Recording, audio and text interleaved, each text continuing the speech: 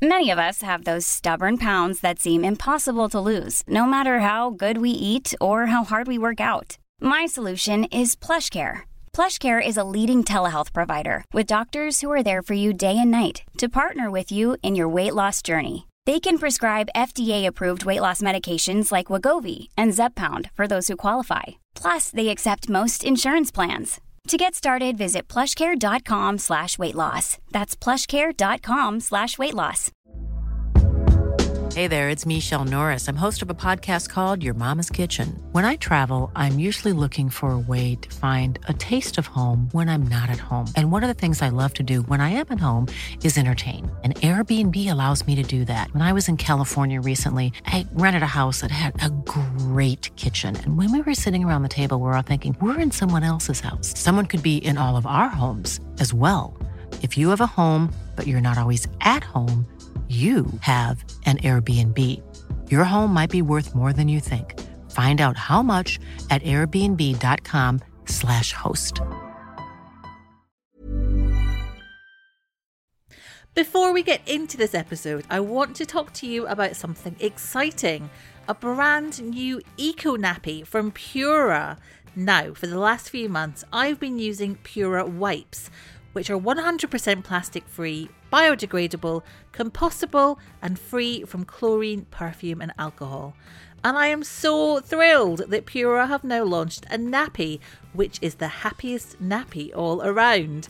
So many disposable nappies contain harsh chemicals, but Pura nappies are happy on babies' bottoms with soft organic cotton and 0% chlorine, perfumes, and allergens. They're also happy on the planet with their sustainable plant fibre core and 100% green energy manufacturing process. And they're happy on your bank balance from just 12.8p per nappy. I've been using Pura nappies on my toddler twins for the past few weeks, and we have had 0 leaks. I'm really impressed. They boast up to 12 hours protection, and they're available in 6 sizes, from newborn and up. Brilliantly, Pura is the only baby brand to be partnering with Nappy Cycle and working to make curbside nappy recycling in the UK a reality. To find out more and to get your free trial pack of Pura nappies, head to mypura.com. Big thanks to Pura for supporting Not Another Mummy podcast. Welcome back to Not Another Mummy podcast with me, Alison Perry. My guest on this episode is activist, writer and Vogue cover star Sinead Burke. Sinead was born with the genetic disorder achondroplasia and at 3.5 feet tall is a little person. She's a trained teacher, a disability advocate, and she works tirelessly to readdress inequality and the lack of representation in modern society. In her first book, Break the Mold, Sinead offers a heartfelt and inspiring guide to young readers on believing in themselves and finding comfort and pride in their own skin. From the power of being different and discovering self-love to inspiring children to use their voices to be an ally and show friendship to others, Sinead helps readers break the mold and find their place in the world. It was so wonderful to chat to Sinead about her experiences. From being invited by Obama to the White House, no biggie, doing a TED Talk in New York and being on the cover of Vogue, and also her hopes for increasing representation in TV, books, toys, fashion and more. She is a total force of nature, which I'm sure you will discover from our chat.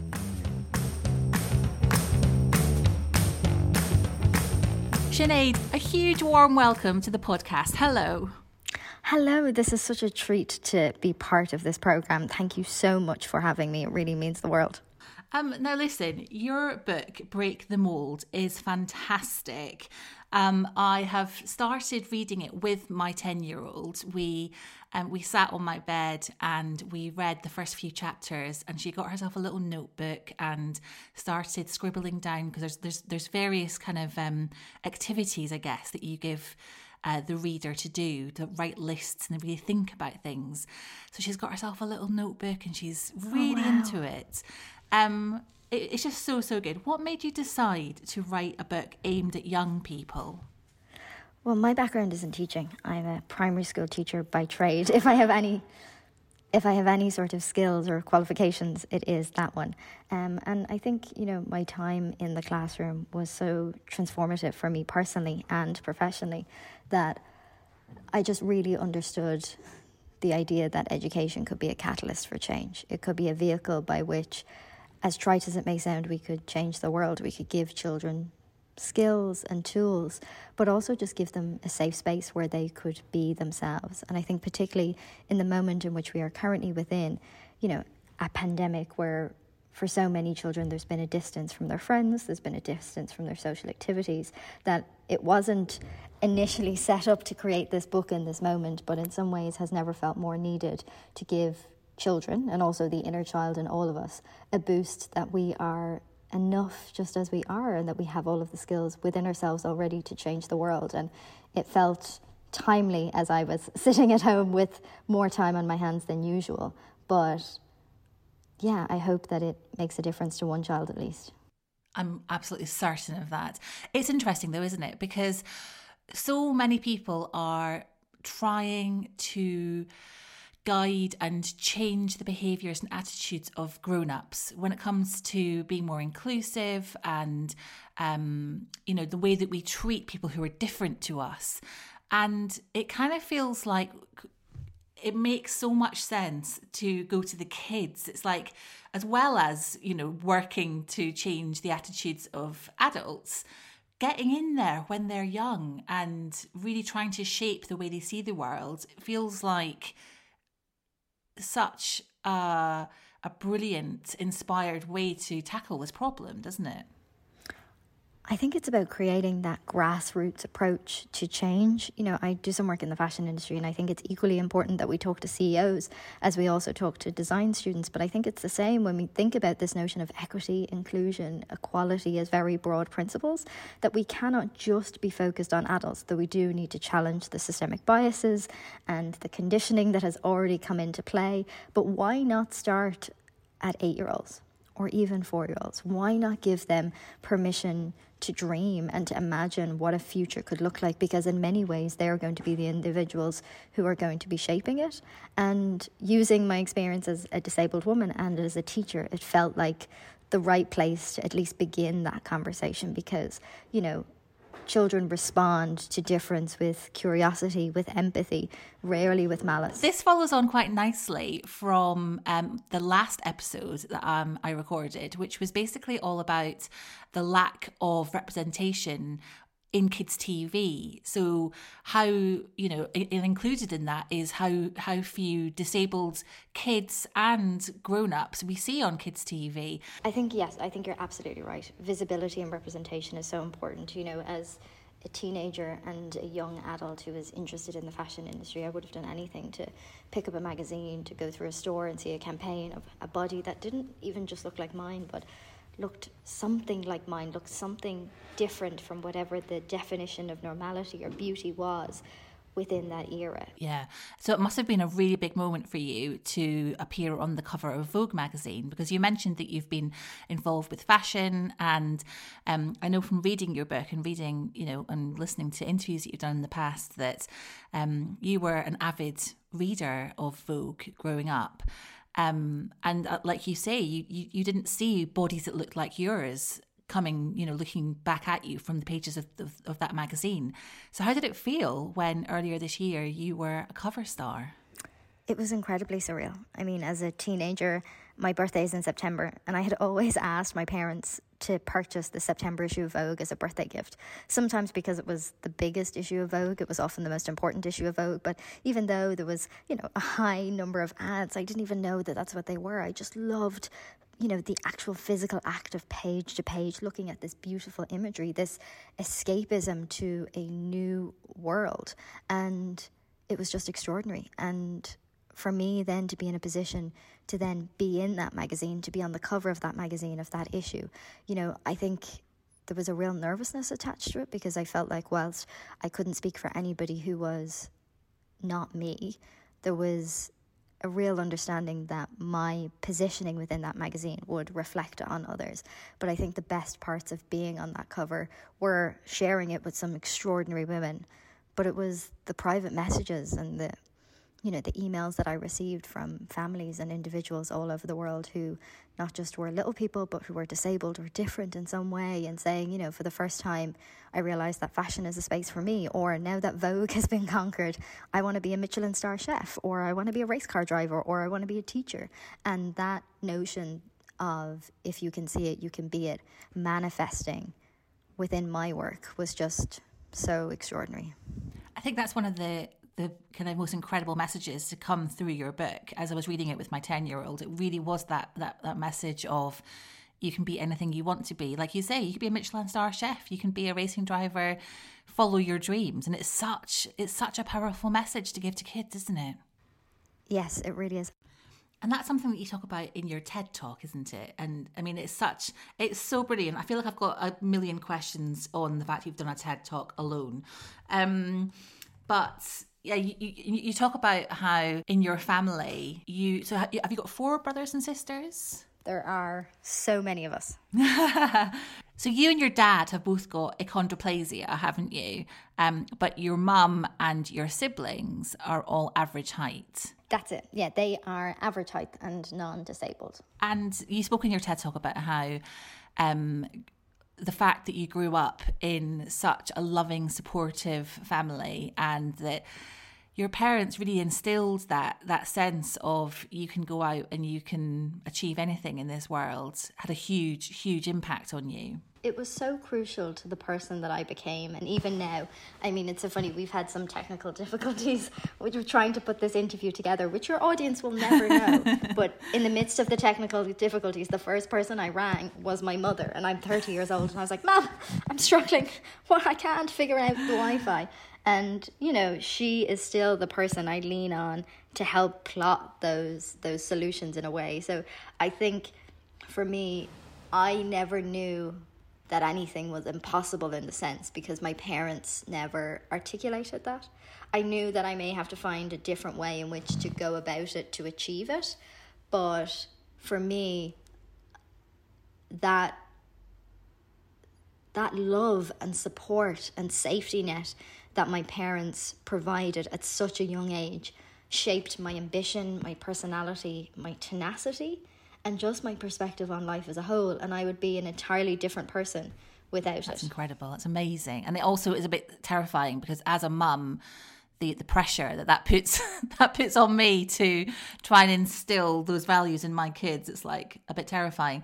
Now, okay, so you went through school, and at what point did you, I guess, do your first act of activism? Was it starting your blog? Was it challenging the fashion industry? It was probably when I was still in school. You know, when I was in 6th class or 5th class in Ireland, maybe it was even younger, 4th class, which is in around kind of 8 to 10 years old. I was moving into kind of, you know, the part of the school where the desks were getting more elaborate. They weren't those, you know, desks that we're familiar with for kind of 4 and 5 year olds. And actually, when I was in school, we had these old inkwell desks that you used to sit with a partner in. And I remember the solution that the school came up with was for me to take one of the desks that was in, you know, the school, the classrooms of those who were 4 and 5, to place one of those desks at the front of the classroom, and for me to sit at that desk so that I could be comfortable whilst everybody else sat at these elaborate antique inkwell desks. And I remember saying to my teacher and to my friends, this isn't fair. Whilst, yes, they were thinking about my comfort, I felt that it was a signifier of something that made me other. Like, why couldn't we amend the desks that everybody else had to accommodate for me to fit within, rather than trying to other me with this solution that wasn't really a solution? And in the end, we worked together, and we worked with the caretaker of my school, who was this incredible man. And we built this small flight of wooden stairs for me to like climb up to this inkwell desk to sit into. And it worked. And I got to be seamless in my inclusion of the classroom. And I think it's having the strength or the courage or the innocence to be able to ask those questions of like, well, actually, no, that's not fair. Like, why are we doing this? Why can we not just change the system and change the furniture? So it was probably as early as that, which then evolved to writing a fashion blog. I think it began again kind of out of frustration or feeling that the system was unjust. You know, as the eldest of all of my sisters, I felt like it was my responsibility to show them the route through fashion. And I remember it being a revelation, though I'm embarrassed to say that it was a revelation, that when I went shopping with them, that they could access everything independently, whether it was picking something up off a rail or going to the cash register or even accessing the changing rooms. And this notion that they could buy something in store and leave the shop wearing it, having just bought it, was just so alien to me, because I would have to go through this process of, needing somebody to help me through the actual process of shopping itself, and then moving to, bringing it to a seamstress, having to wait 6 to 8 weeks in order to have it altered, in order to be able to actually functionally wear it. And I just thought, this is so unfair. We both understand and want to access clothes, because for me, clothes were this powerful tool where it challenged people's assumptions over what I was and what I could do based on being a little person, because people would look at me and make all sorts of commentary, some positive, quite often negative, but yet fashion gave me the tools to challenge that narrative and to present something that I had agency over, and yet it wasn't an industry that included me. So I began, through a lens of education, researching everything I could about the industry and doing my utmost to try to document it. And the blog just became a way to get the information out of my head and away from my loved ones who were, kind of tortured by my talk about the industry. And I think even at that stage, I had the assumption that I was the only person who was excluded from the fashion industry ever. What became really important was this realization that actually the majority of people feel excluded from the fashion industry. And how can that be when we all have to wear clothes? And what were the tenets that united our exclusion that we could put together to provide an argument to the industry for inclusion? And it really just evolved from there. That's amazing. And you ended up being invited to the White House off the back of that, didn't you? I did. It was one of those surreal things where I got an email which was, had this presidential seal on it, inviting me to the White House during the Barack Obama era. And I didn't respond because I assumed it was spam, because what would the Obama administration be doing? Well, you would, wouldn't you? Well, I kind of thought that the next question would be like, click here and submit your bank details. Yes. I'd be like, okay, here's my PIN, take my money. It's only going to cost you €12,000 to access this amazing event. Well, I live in a small town in Ireland. Why would the Obama administration be interested in me coming to Washington and the White House? And I just thought, this is so bizarre, and didn't really think anything of it at all. And then got a follow-up email which kind of said, President Obama would like to know if you would like to confirm to coming to Washington. And I was like, I best reply to that very quickly. It's that classic, just checking that you got this email, but it was actually Obama, one of his team sending that to you. Totally. So that kind of notion of like, sorry to disturb you during, the most turbulent of times, but just checking in. The president would like to know if you'll be coming. And you're like, yeah, I'll book the flight, so I'll go. But it was just incredible. They were coming to the end of their administration, and to place such a focus on an emphasis on disability, design and fashion was, I think, really empowering and really put this issue under the spotlight. And yeah, it's one of those moments where you just pinch yourself, and getting to visit Washington and all of the different museums and galleries that they have there was really exceptional. There's never been a faster or easier way to start your weight loss journey than with PlushCare. PlushCare accepts most insurance plans and gives you online access to board-certified physicians who can prescribe FDA-approved weight loss medications like Wegovy and Zepbound for those who qualify. Take charge of your health and speak with a board-certified physician about a weight loss plan that's right for you. Get started today at plushcare.com/weight-loss. That's plushcare.com/weight-loss. plushcare.com/weight-loss. Imagine the softest sheets you've ever felt. Now imagine them getting even softer over time. That's what you'll feel with Boll & Branch's organic cotton sheets. In a recent customer survey, 96% replied that Boll & Branch sheets get softer with every wash. Start getting your best night's sleep in these sheets that get softer and softer for years to come. Try their sheets with a 30-night guarantee. Plus, get 15% off your first order at bollandbranch.com. Code BUTTERY. Exclusions apply. See site for details.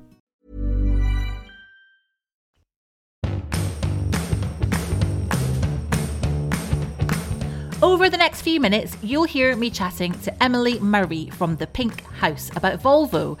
We recorded this chat a few weeks ago when government restrictions allowed socially distanced indoor meetups. We sat in her car to record it, with me in the back seat and her in the driver's seat, so we were safely distanced. I'm taking a short pause on this episode to remind you that it's being brought to you with Volvo, and rather excitingly, I'm currently sitting in a Volvo XC60 with the car's owner, Emily Murray from Pink House Living. Hello, Emily. Hello. So we're sitting in your car, aren't we? We are indeed. Welcome. I feel like you need to do something like beep the horn or do something to prove. Shall I do that? Yeah. Shall I actually? Yeah. Right. There you go. Oh my God, I feel so naughty. Your neighbours are going to be like looking out thinking, who's doing that? Oh my goodness. Love it. So Emily, for anyone who isn't familiar with you, do you want to tell us a bit about yourself? I am the founder of The Pink House, which is a blog and a brand and a business. It's about interiors, it's about colour, it's about fun and playfulness. And Pink House Living is my Instagram account, and I have a book of the same name called Pink House Living. And I basically just like to live my life in as sparkly and pink a way as possible. So a kind of good way to describe what you do is you have a trapeze fitted in your family room. Yes. And I've seen videos of you decked out in sparkly leotards, showing us what you can do on said trapeze. Is that a fair analysis of your work? I would say that the trapeze kind of sums up me and my attitude to life. Yes. It's totally impractical and it's fun to hang on upside down. However, one part of you which is practical is the fact that you have got a Volvo XC60. And something I really wanted to chat to you about was what made you guys buy this car. You've had it for quite a few years, haven't you? Yeah, we bought this car when my second child was still very young. And it's the first new car that I've ever owned. It was very exciting. Did you feel like a proper grown-up buying a new car? I felt like a proper grown-up. I also felt a little bit naughty. Buying a new car was something I'd never done. As a kid growing up, we'd never had new cars. But in this instance, buying new meant that we got to choose every single detail of the car. I was like, oh my God, this is shopping as I like it. So a Volvo was something I'd always wanted, and I'd always wanted a four-wheel drive as well. This is actually only the second car I've ever owned as a driver, because I only learnt to drive when I was 30, when I was pregnant. So you were living in Edinburgh when you bought the Volvo, weren't you? Yeah. So you were kind of a bit more nearer the countryside and I guess able to use a four-wheel drive. Yeah, because we did find ourselves on the odd muddy track, but I also just like the idea of a sturdy car where I felt like I was a bit higher up, and obviously I had 2 young children, and I was a relatively new driver, so I wanted something that made me feel really safe, but I also wanted something that looked quite sexy. So this car is an XC60. It's this beautiful blue. I just absolutely adored it, and it has this like special trim on the sort of sailing trim. Look, it's got like the special stitching and everything. Yeah. So are these leather seats? Yes. So look at the stitching here on the doors as well. Yeah, it's like a zigzag stitching, isn't it? It's very posh, and on the steering wheel. Basically, it was the car of my dreams. Given I had kids, I mean, otherwise I'd probably have gone for some sort of open top number, but that wasn't practical. You've got to be practical. Yeah. And the big sunroof as well. That was another big thing that we wanted. So, yeah. Now, one of the things that I love about Volvo is how committed they are to safety. And their cars are packed with incredible safety features. What are some of the features that you love about your XC60? So I really love all the kind of parking features. It's handy, isn't it? I find it really good. Yes, and I think the parking feature that I like the best is the 360-degree camera, because there's actually 4 cameras around the car, aren't there? And it shows you a virtual bird's eye view picture of the car surroundings, which helps you park. I love the fact that I can park with confidence. As a woman, I feel that it's particularly important, my mum told me, to be a good parker, because you don't want to conform to any gender stereotypes. So it helps me be really slick at parking.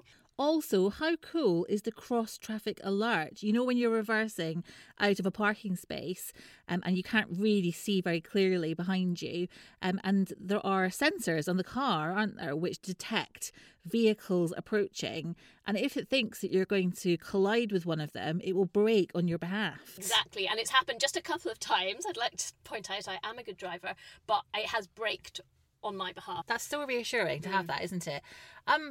it's funny, isn't it? Because you never hear people talking. I mean, you were talking about like the blue stitching, and you know that you feel that the car is a bit sexy. And people, you don't hear people talking about the safety features of a car in the same way as the blue stitching or the sound system or the cool sat nav. Why do you think safety isn't seen as something that's cool? So yeah, I mean, I guess safety is cool, kind of, because of what it then allows you to do. Because I'm not worrying when I'm in the car, when I'm going to go on a journey. I'm not worrying about the kids. I'm not worrying that I'm going to, crash into somebody. Like, genuinely, my car makes me feel safe and it's an enjoyable experience. So as a result, I have more time to think about, like, how I'm going to buy some really cool trousers. Or, I think feeling safe generally in life frees your mind, and you can direct that in the direction of cool should you so desire. I think that's spot on.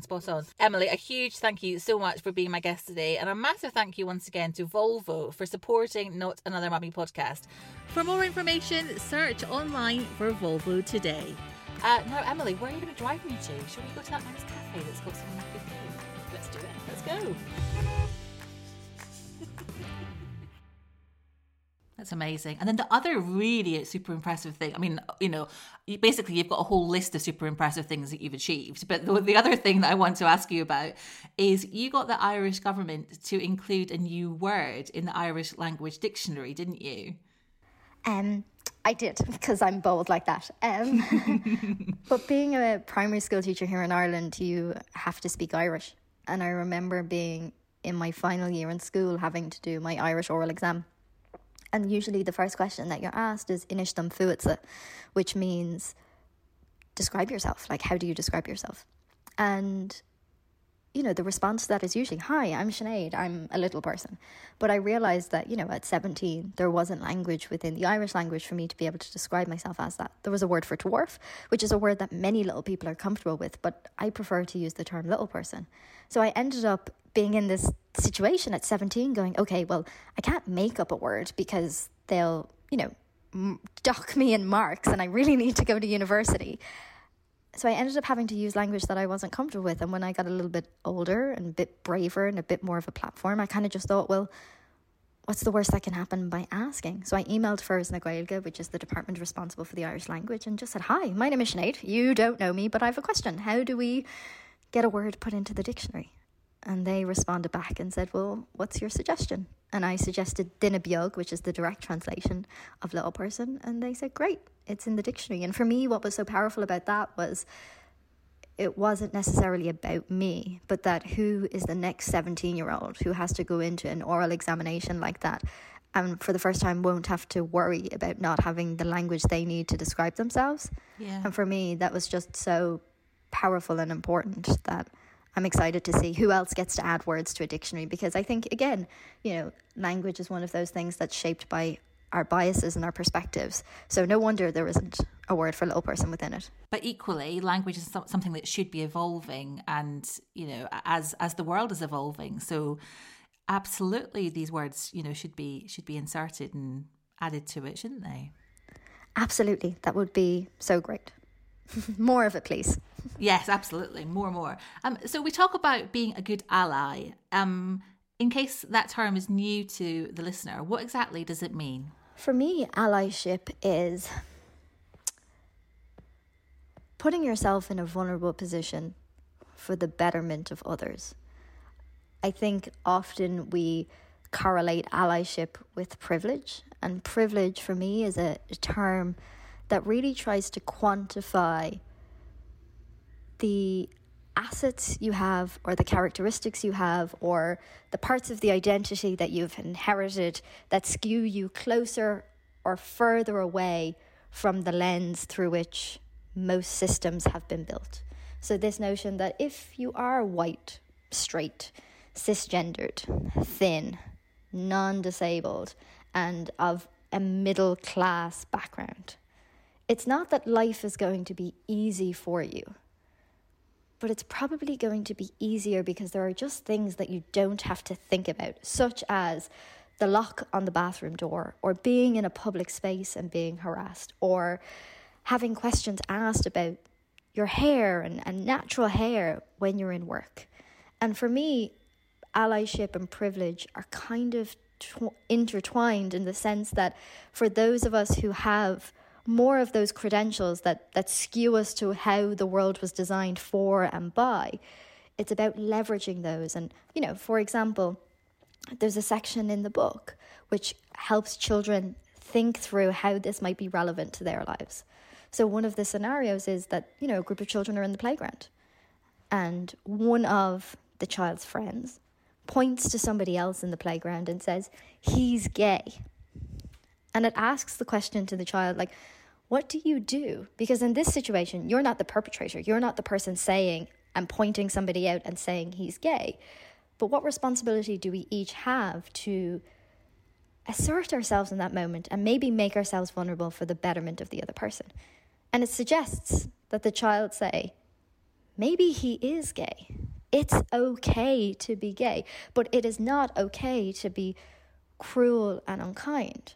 And in that moment, that child is stepping out of their comfort zone, stepping out of themselves, but doing it for the safety of another person, which in many ways that person might not even know or acknowledge. It's not about the child themselves making the statement, but addressing the fact that our actions have repercussions, and we all have this incredible responsibility and opportunity with our words and our actions, our thoughts and our behaviours to make the world a safe space for people to just be themselves. Absolutely. So what kind of things, as you know, as parents, you know, who are listening, what can we be doing to encourage allyship and with it acceptance and kindness in our kids? I think the most important thing that you can do is encourage curiosity. And by that I mean, you know, if I'm in the supermarket, a child will often see me and a child will say, look, there's a little woman. And the adult's immediate response is sheer panic.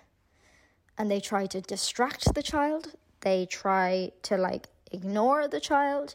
And all that happens is the child grows increasingly frustrated and louder and just says, look at that little woman.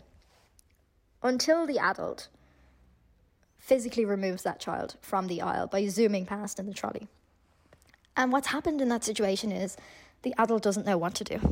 The adult doesn't know what to say, and they cannot believe that their child are embarrassing them in this way. After all, they raised their child with empathy. But by removing the child from the aisle, what happens is that they are unintentionally telling that child that I am not something to look at, nor am I something to speak to. They don't humanize the conversation. And the difficulty is that there is no curriculum of inclusion in school or the world in which we exist. So there is no opportunity for that conversation to be reframed ever again. And instead of the adult making it about themselves, the only solution that can be there is that the child says, well, why don't you just say hello? And I think if we as adults embrace the curiosity that children have, never assuming that we know all the answers, because that's impossible, but actually humanizing conversations in a way in which we're not, again, reconditioning those biases, because a child just wants to say hi. Yeah. I heard Dr. Pragya Agarwal, who talks a lot about bias and inclusion. She was talking about how parents shushing their kids when they're, saying, why is that lady got, different skin colour to us, or why has she got brown skin, or, all of those kind of really kind of straightforward questions that kids might ask. That the mum or the dad shushing the child is kind of attaching shame to the question and the situation, and it's kind of sending the whole wrong message. So do you think in this situation it's about parents really educating themselves and being open to those conversations rather than it being a source of discomfort for themselves? I absolutely agree. I think we need to embrace this notion of, we don't know what we don't know. And I think there are two opportunities, maybe going back to that moment in the supermarket, there's an opportunity for me as an individual to say hello, to bridge that gap and to kind of facilitate a very initial conversation, helping to educate that child and that adult. But that's not to put the responsibility on every disabled person or every person who's different to educate the majority about our existence. But it's an opportunity that I often take being a teacher. But I think there is. I think we have never lived in an era with so much resources, so much information, whereby, you know, parents can be following a diverse array of people on social media, particularly on a place like Instagram, where people are sharing aspects of their lives to develop your vocabulary, to develop your insight and your perspective, to be able to scaffold those questions. But even if you don't know the answer and don't know exactly what to say, allow that to be an opportunity for you and your child to learn together. And, you know, after the supermarket, you say, you know, that conversation we had earlier today, I actually don't know what the kindest words are to talk about people who look like that. Why don't we do some research? Let's see what you can find. Let's see what I can find, and make it collaborative instead of assuming that adults are all knowing, all consuming beings. Because we're not, are we? It's so much pressure to pace it's so much pressure to put ourselves under. We touched on representation earlier, and yes. Representation in toys is clearly a huge problem. Now you've collaborated on a Lottie doll, haven't you? Yes. Designed as a little person. How did that come about? And what can we do to try and get more toy manufacturers to be creating more inclusive toys for kids? I tortured Lottie dolls mercilessly is the answer to that question. No, they were doing such great work and have this really wide array of diverse dolls. And for me, when I was thinking about that, you know, as a young girl, all I wanted was to see myself reflected in different spaces. And one of them was dolls. You know, if we look at traditional dolls, they were, you know, the measurements that they had were so alien to actually human measurements that it was, again, redefining what beauty or what femininity looked like. And I think I would have done anything for a doll that looked like me. So when I met the CEO of Lottie Dolls, I kind of just brazenly said to him, you should make a doll that's a little person. And he was like, yeah, okay. And it was never my intent that the doll be a Sinead doll or be after me, but just that a doll existed in a way. But it was so brilliant to do with a number of medical practitioners to ensure that the dimensions of dolls were anatomically correct, but also to do a collaboration with Little People of Ireland. It was a voluntary project on my behalf, but €1 of every sale of that doll goes to Little People of Ireland, and also within the box to include educational information about dwarfism, so that it wasn't just a tool where we hand this doll over to a child, but there's information within the box that parents could share with children or children could read themselves, just to give them a broader insight into the meaning of the value of this doll. And I think from a consumer perspective, you know, I think what we can be doing, whether we like it or not, for so many toy manufacturers, what will instigate change is customer market value, if that makes sense. And that's not to like adhere to some capitalist notion, but if more diverse products become more successful than the ones that have been done since time immemorial, that will force the industry to change. But I think it's also having the bravery and the courageousness to question these companies and say, hey, you know, where is the doll that's autistic with a support dog? Hey, where is the doll that's deaf, that signs, or whatever it might be? And I think until we all begin to ask these questions, we are given permission for the status quo to remain. So what's next? I'm guessing you must have a long list of things that you want to see changed and, you know, tackle. So what's next on your list? I am so fortunate that I spent my 30s racing from one ambition to the next and got to achieve so many of my goals, which really genuinely did feel impossible. And I think now what I'm really trying to map out is, okay, great, I got to achieve all of these things, but has change happened? Has progress occurred for those who are not me?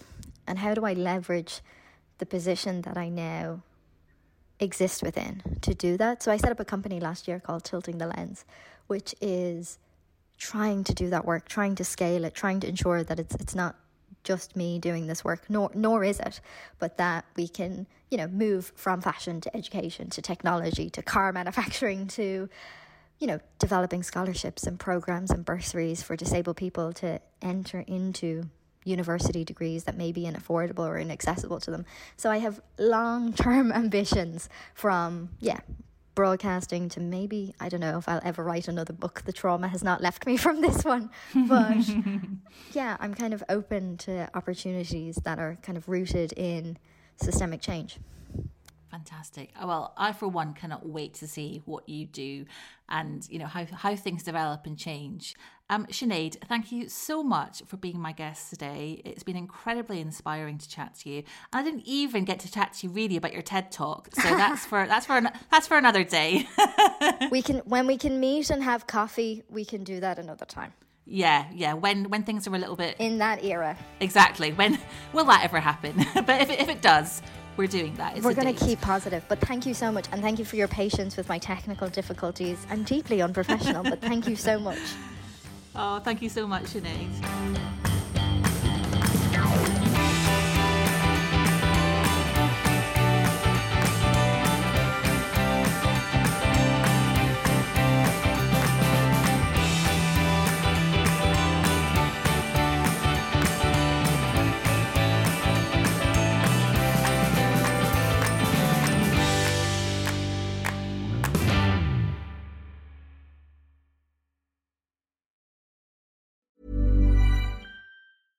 Imagine the softest sheets you've ever felt. Now imagine them getting even softer over time. That's what you'll feel with Boll & Branch's organic cotton sheets. In a recent customer survey, 96% replied that Boll & Branch sheets get softer with every wash. Start getting your best night's sleep in these sheets that get softer and softer for years to come. Try their sheets with a 30-night guarantee. Plus, get 15% off your first order at bollandbranch.com. Code BUTTERY. Exclusions apply. See site for details. Hi, I'm Daniel, founder of Pretty Litter. Did you know cats tend to hide symptoms of sickness and pain? I learned this the hard way after losing my cat, Gingy. So I created Pretty Litter, a health monitoring litter that helps detect early signs of illness by changing colors, saving you money and potentially your cat's life. Pretty Litter is veterinarian developed, and it's the easiest way to keep tabs on your fur baby's health right at home. Go to prettylitter.com and use code ACAST for 20% off your first order and a free cat toy. Terms and conditions apply. See site for details. Hey, it's Paige DeSorbo from Giggly Squad. High quality fashion without the price tag. Say hello to Quince. I'm snagging high-end essentials like cozy cashmere sweaters, sleek leather jackets, fine jewelry, and so much more. With Quince being 50 to 80% less than similar brands. And they partner with factories that prioritize safe, ethical, and responsible manufacturing. I love that. Luxury quality within reach. Go to quince.com/style to get free shipping and 365-day returns on your next order. Quince.com/style.